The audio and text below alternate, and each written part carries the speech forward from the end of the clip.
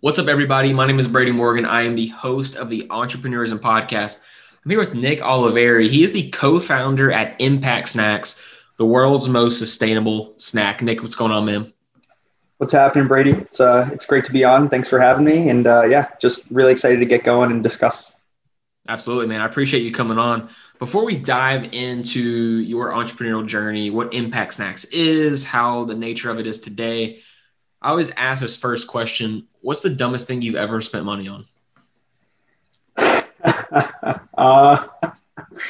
That is a loaded question. So first thing that comes to my mind is so I'm a surfer. I don't know if you know that. Very passionate. I learned with one of my friends from California taught me. I learned in Santa Cruz at Jack's Beach, so perfect place to learn over there. Although I'm based out of the East Coast now, but when you buy equipment for surfing, especially when you're doing a lot of cold water stuff, like I do in the Boston North Shore area, it's always good to just be protected. We're talking about your body here and the thermal energy. It's important to conserve. So Right. Worst thing I've ever spent money on was very, very cheap surf booties. And yeah, they're these $15 things that, I thought since I had them, they'd work. Super thin, not reliable. And when you're going out in like March and April, they do not serve their purpose. And it's basically just a waste of however much I spent on them. So don't skimp on surf booties, guys. Don't skimp. That's crazy, man. So when you go surfing, did you see sharks at all or anything like that? Good question. So actually the first few times I went, I saw a bunch of seals. And so that's generally a bad sign because, sharks are afoot. That's what that means. But, I was in a reef, so it was actually protected for the most part from sharks. Other than that, very, very seldom do I see anything else. It's mainly just seals.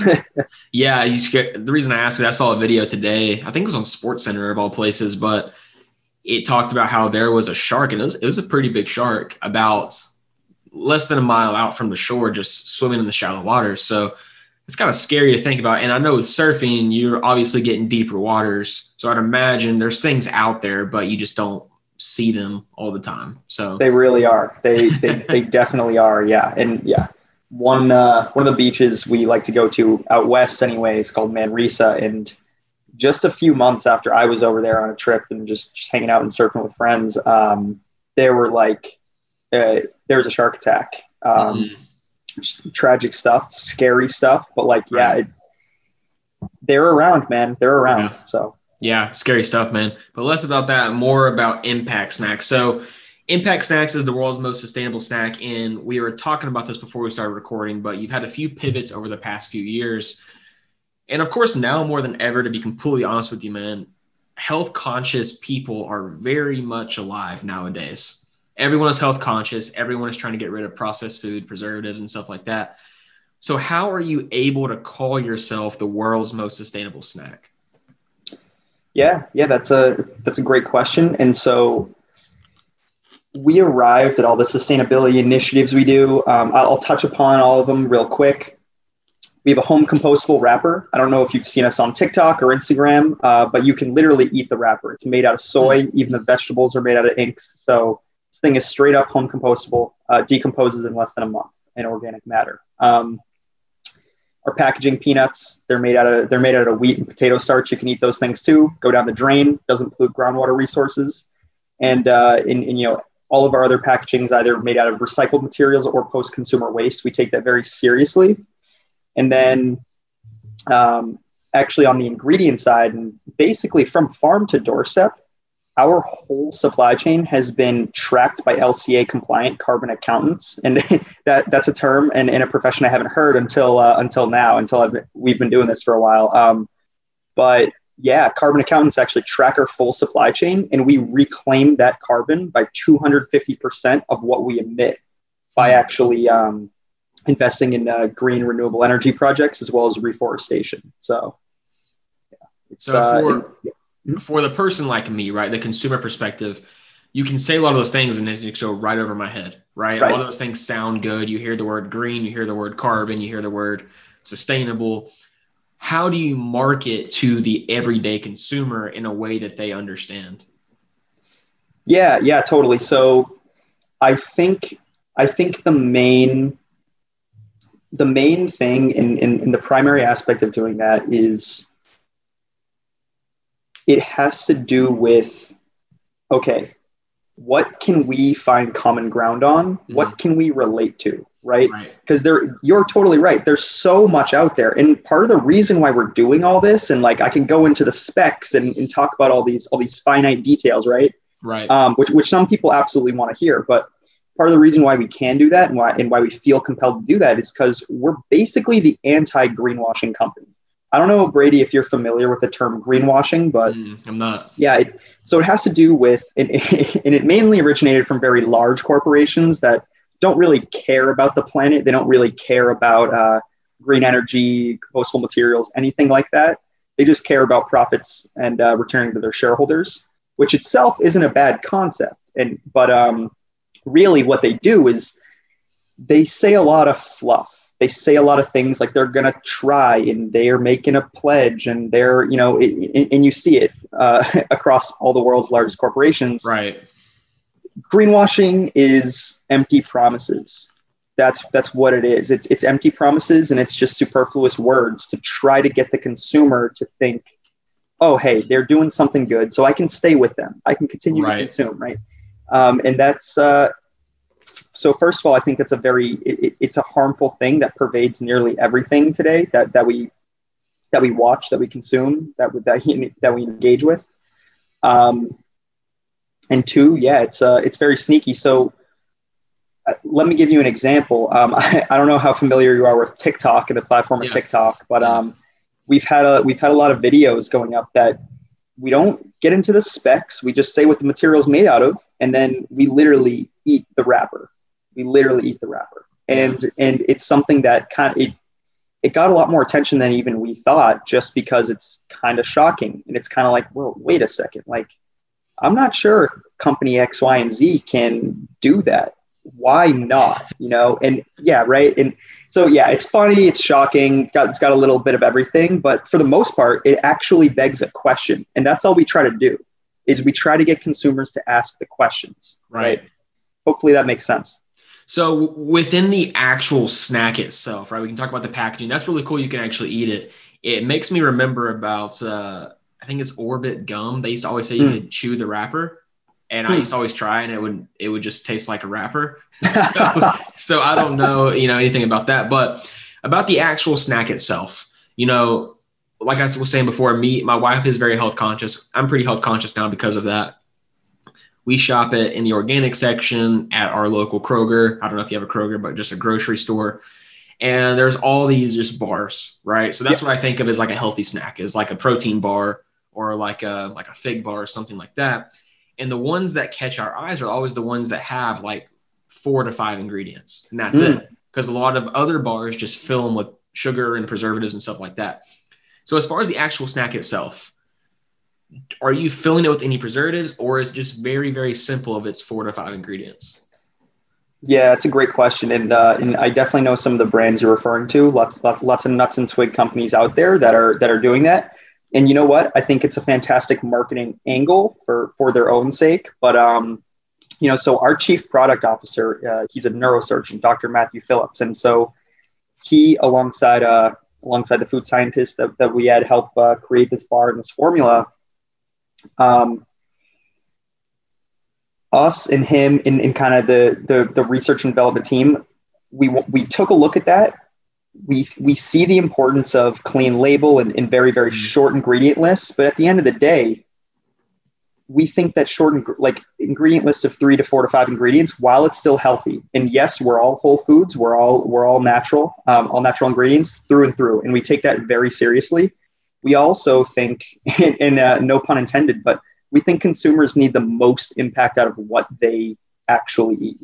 I have trail mix sitting beside me, and I'm nuts and twigs guy myself, but you can't discount the idea of putting also prebiotic fiber and superfoods like monk fruit and stevia as a sweetener in there. That's not only 0 calorie, but it's actually sweeter than sugar, and it has these benefits that I never would have known about, that Dr. Matthew Phillips would say, look, it actually stimulates the hippocampus in the short term. It's really good for brain function and Right. memory, things like that. Yeah. And so what we did out of that is we created this snack that's good for your mind, body, and your gut. So, prebiotic fiber for your gut and things like that. And, we have stevia and monk fruit for certain regions of the brain that I'm obviously an amateur in, but Dr. Matt could help you out there. And and so we basically just tried to load it with the best. We tried to spare nothing in being reductive, Yeah, absolutely. And, when I think about those bars, I was leading to this question that have, 4 to 5 ingredients. They always don't taste the best, sometimes really dry, or the flavor, they say it's blueberry. And I'm like, I taste dirt. That's what it tastes like. So from my perspective, right, like my wife is way more health conscious than me, but I still want to be healthy, but I also want to enjoy what I'm eating. So did y'all put thought into that of saying, hey, let's build something that's actually healthy and, green and stuff like that, but also something people crave? I think people mix it up where they try to be so organic and so healthy or they're vegan or vegetarian or whatever, but they're miserable every single time they eat. And unfortunately, eating is something we have to do as people, as humans. So Right. Did y'all take that into account of just the flavor itself? Flavor was, among many other things, it was paramount to actually us putting this on the market. It was absolutely everything. We understand people need to like what they eat. It's a matter of fact, people need to like what they eat. And Exactly. let me actually show you the consistency real quick. One more. I didn't expect to do this, but since we're really going to dive in, so right here we have the iced caramel latte. It's packaging here, and so take a look inside. It's all about delight for us. If people don't like what they eat, there's no point. And so not only is that for the taste and for the ingredients, but and of course the taste is going to speak for itself, and you can talk to people that have already tried it and things. But Right. What we kind of like to do is we like to have people try it, and then we ask them. We say, "Hey, do you taste the lion's mane mushrooms in them? Do you taste the kale? Do you taste the maca root? And do you taste the prebiotic fiber?" Right. So that's and it's the answers are always no, and they're shocked at what's in it. Right. But taste is paramount. See that, and it looks not nearly as good as it tastes. It looks good, and I think it looks pretty good. Yeah. It looks good. And from a purely business perspective, right? This podcast is about entrepreneurship, and regardless of what field you're in, I think everyone is an entrepreneur in their own way. But you have to think about, okay, how do we get repeat customers? And if we create a bar that's super health conscious, but we just make it taste super health conscious, not very good, we're probably not going to have repeat customers. Right? Why are people going to buy something that doesn't taste good? So from y'all's perspective, saying, hey, flavor is paramount to the success of Impact Snacks, because if it doesn't taste good, we're probably not going to have as many repeat customers, regardless of how good it is for you and your body. Would that be pretty accurate? Absolutely. Yeah. That's the core of what we do. It's about taste. It's about delight. And so even beyond these snacks, though, or just the bars that we have now, we have iced caramel latte and dark chocolate brownie available on the site right now. And that's shortly after we closed our Kickstarter campaign. But it's at the core of everything we do and everything we think about. So for every new flavor, and then for every new snack, and then for every new service, and there's a lot going on in the back end that I do not have the time to touch on. But really, the core of our philosophy is sustainability in everyday purchases should not be difficult. And it also shouldn't be difficult for other businesses to implement those. And we can do that. So that's kind of everything we believe in, because the more difficult it is, the less people are actually going to gravitate to it. And it's just going to continue this vicious cycle, right? Absolutely. So along this journey, right, you mentioned you just released the 2 separate bars after your Kickstarter campaign, which, if you don't mind me asking, how successful was that Kickstarter campaign? So we were insanely, humbled. Our community really showed up. Let's just say that, so our goal was $20,000 from the Kickstarter campaign, and then we could not only get off the ground, but we could produce, we could run, and we raised a seed round and closed it this February of this year for $310,000. Wow. That carried us and enabled us to build what we have today. This Kickstarter launched late August. Goal was $20,000. We hit that goal in less than 13 hours. Wow. And we were floored. It was pandemonium. It was crazy. And so we were humbled by the community that really showed up for us. And then we ended up closing it 30 days later at above $40,000. So wow. Huge success. And it just kind of goes to show you we're doing plenty of things beyond snacks. We got a lot in the pipeline, including services to actually enable other businesses to do very similar things to us. But ultimately, it came down to people, and especially past entrepreneurs that have done successful Kickstarters before. They're like, look, guys, you're in food and beverage, right? It's not that easy. People aren't going to be able to taste it before they actually go and pledge. It's not easy. Expect a fraction of what you're asking for. And, I say the community really showed up because it was the people who genuinely believed in our mission that were able to propel us forward, which was a beautiful thing for me. So with people that did invest, did they get any sort of sample or anything from you guys? They got snacks. They got snacks. Impact snacks. Yeah. Impact snacks. Yeah. Because the Kickstarter basically we give out or we set an array of rewards that you can pledge money towards because it's crowdfunding, and it's non-equity. You pledge for the rewards, and most of our rewards consisted of varying amounts of snacks. So. Yeah, that's awesome, man. So with these Kickstarter campaigns, you now have the funds to move forward and dive into deeper areas of the business. Beyond these bars, you mentioned you have stuff in the pipeline, and I imagine some stuff you probably can't mention yet, but what is going to be beyond these bars as far as the snacks are concerned? Yeah. So got plenty of flavors in the pipeline. We made sure to collect a lot of consumer feedback and feedback on the Kickstarter surveys, things like that. So we got a bunch of flavors we're working on right now. And then beyond that, we're exploring a lot of things can't promise anything. I can't go too deep into it, but it's going to be a lot more than just these bars. And these bars are going to get revamps, and they're going to get new flavors and everything else of the like. It's going to be fantastic. And, we're just trying to enable as many people as possible to be as sustainable as possible in their purchases. Businesses, the thing. So with these bars, right, I think that's the main topic and the main product you guys offer, which is great because the great thing about bars is they're easy to eat. You can eat them pretty quickly. And if they taste good, it's that much better. Let's say someone is very workout conscious. They're tracking their macros, maybe even going as far as tracking their micros. You mentioned that before we started recording. What do the macros look like in these bars, right? Because a lot of protein bars, one in particular that I really enjoy is the Power Crunch bar. I don't know if you ever had a Power Crunch bar, but it's just essentially just a wafer and it's got protein in it, but it also has a lot of fat in it.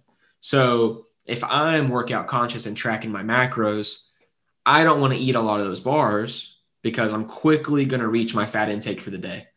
So how does that compare to y'all's bars in regards to the whole workout situation? Yeah, that's a great question. Just like anything else we do, anything else we release, we focused on balance. So, along with our micronutrients, our macros are highly, highly balanced. So we're looking at 10 grams of fat. It's 4 grams saturated. We're looking at 210 calories in a serving, which is the bar. Right.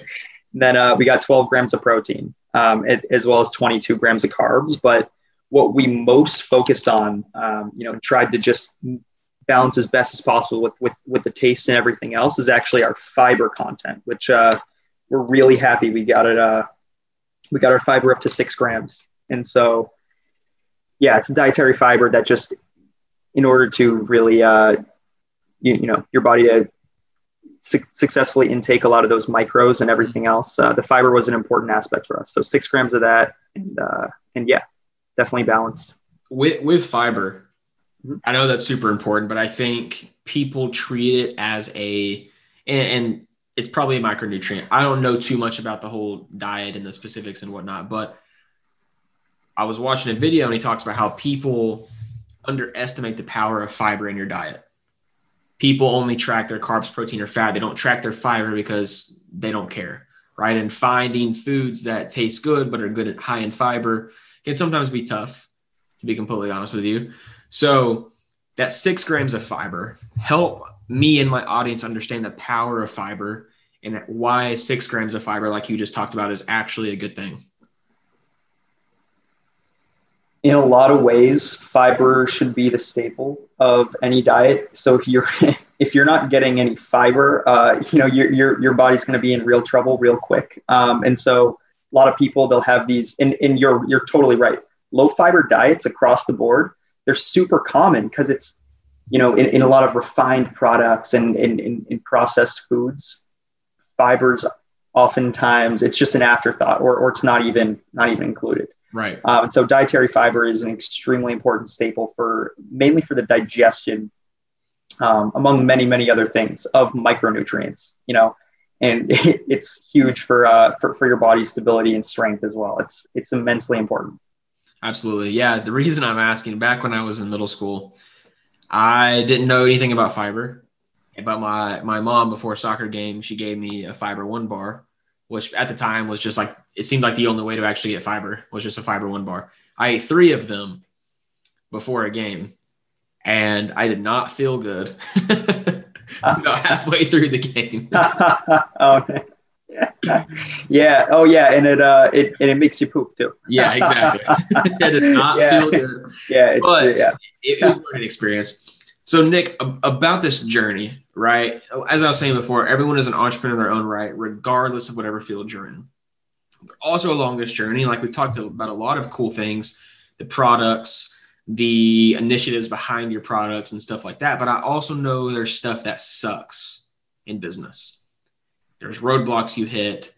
There could be legal issues, whatever.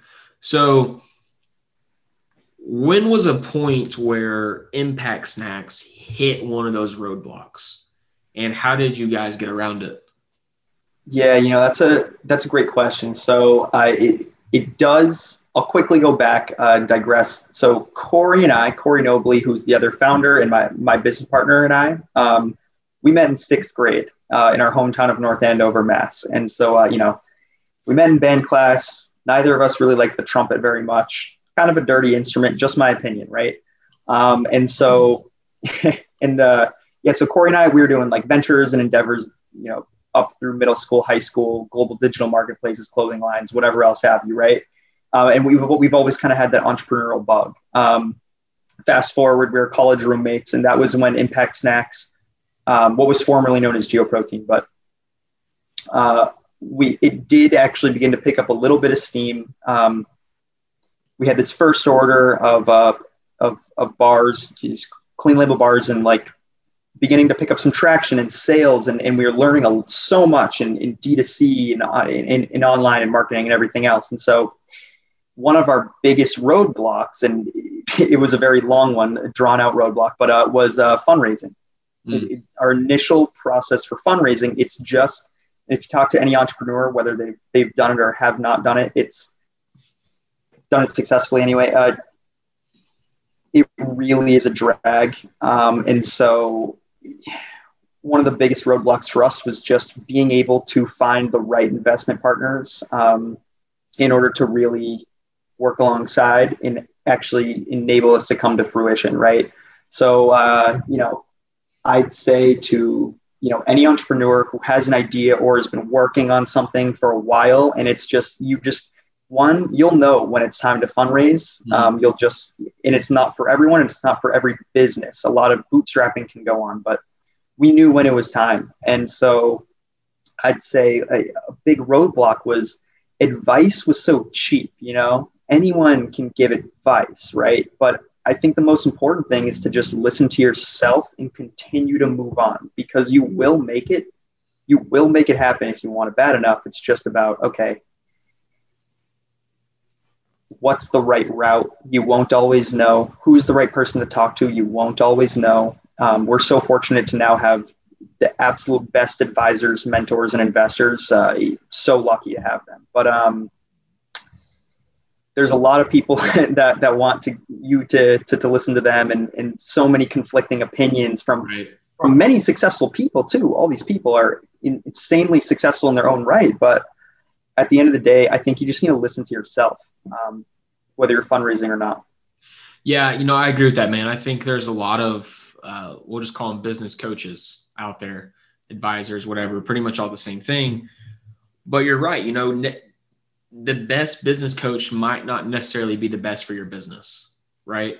I think everyone has a different level of expertise, and it's really up to you, like you said, to listen to yourself. What do we need? What does a business coach need to bring to the table that we can't? And I think people underestimate the power of listening to themselves, right? Because we're in this world that, especially now, if you want to scale a business, you have to have a coach or an advisor or a mentor or something like that. And yes, that is very, very true.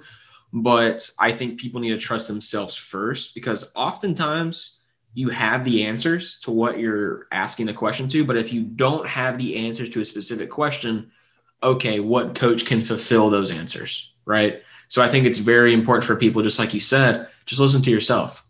So along this, right, you mentioned how fundraising was very, very difficult. Obviously, you guys have gotten over that, and it's been successful. What roadblocks do you foresee in the future that could potentially pose a problem? Yeah. Right now, this team that we're cultivating here is utterly fantastic. I quite literally could not have dreamt up a better team that's forming around us and just rallying around this core mission, which is fantastic. And I guess in that, I think, the common growing pains of any organization that is just, trying to reach product market fit, right? Trying to grow, trying to really hit scale and everything else. It's not going to be, we're going to have a lot of tweaks, a lot of different like system tweaks and constantly iterating on, okay, goal setting, are we hitting them, iterating upon like team management, things like that. I think the normal growing pains of a startup is what we're going to be encountering. And absolutely. Yeah. I'm okay with that. Yeah. I like that answer. And I think to go further, I don't think any business ever gets rid of problems. No. I think you're always going to overcome one problem, and there's going to be another problem right there. There sure is. Yeah. So I think it's understanding that and knowing that regardless of whatever stage you're in, there's always going to be growing pains. Once you're out of the startup phase, it's going to be like, okay, how do we scale to a huge company, right? Once you're a huge company, how do we stay a huge company? Right. So I think it's very, very important as entrepreneurs, business owners, whatever, to just be self-aware that you're never going to be done with issues. It's just going to keep happening. Never. Yeah.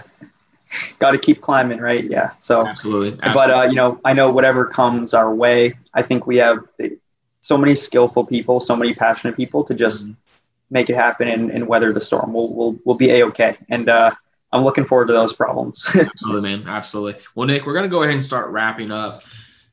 The final question I always ask, in a lot of podcast interviews, it's always, what's a piece of advice? But I think advice is kind of oversaturated. There's advice everywhere nowadays, but I think it's getting deeper than that. So, Nick, why do you love what you do? And why is it important for entrepreneurs or business owners to also love what they do?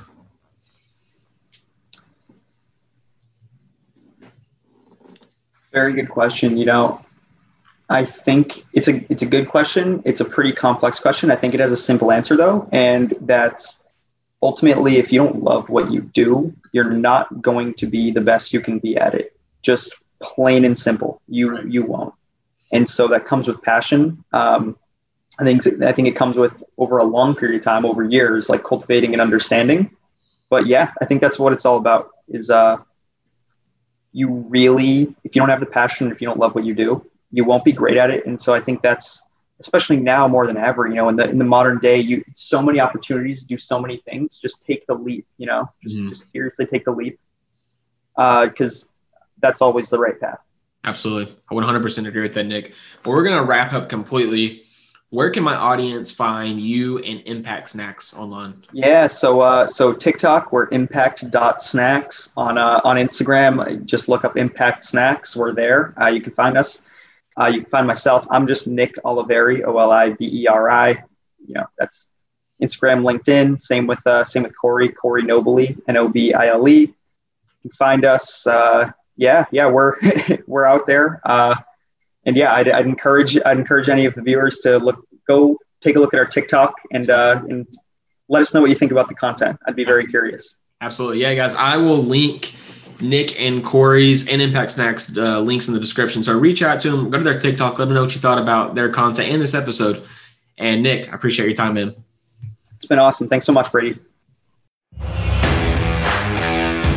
Thank you for listening to the Entrepreneurism Podcast. We post episodes every Monday, Wednesday, and Friday at 4 a.m. Central Time. We would greatly appreciate if you would head over to Apple Podcasts and leave us a rating and review. I'm Brady Morgan, your host. We'll see you next time.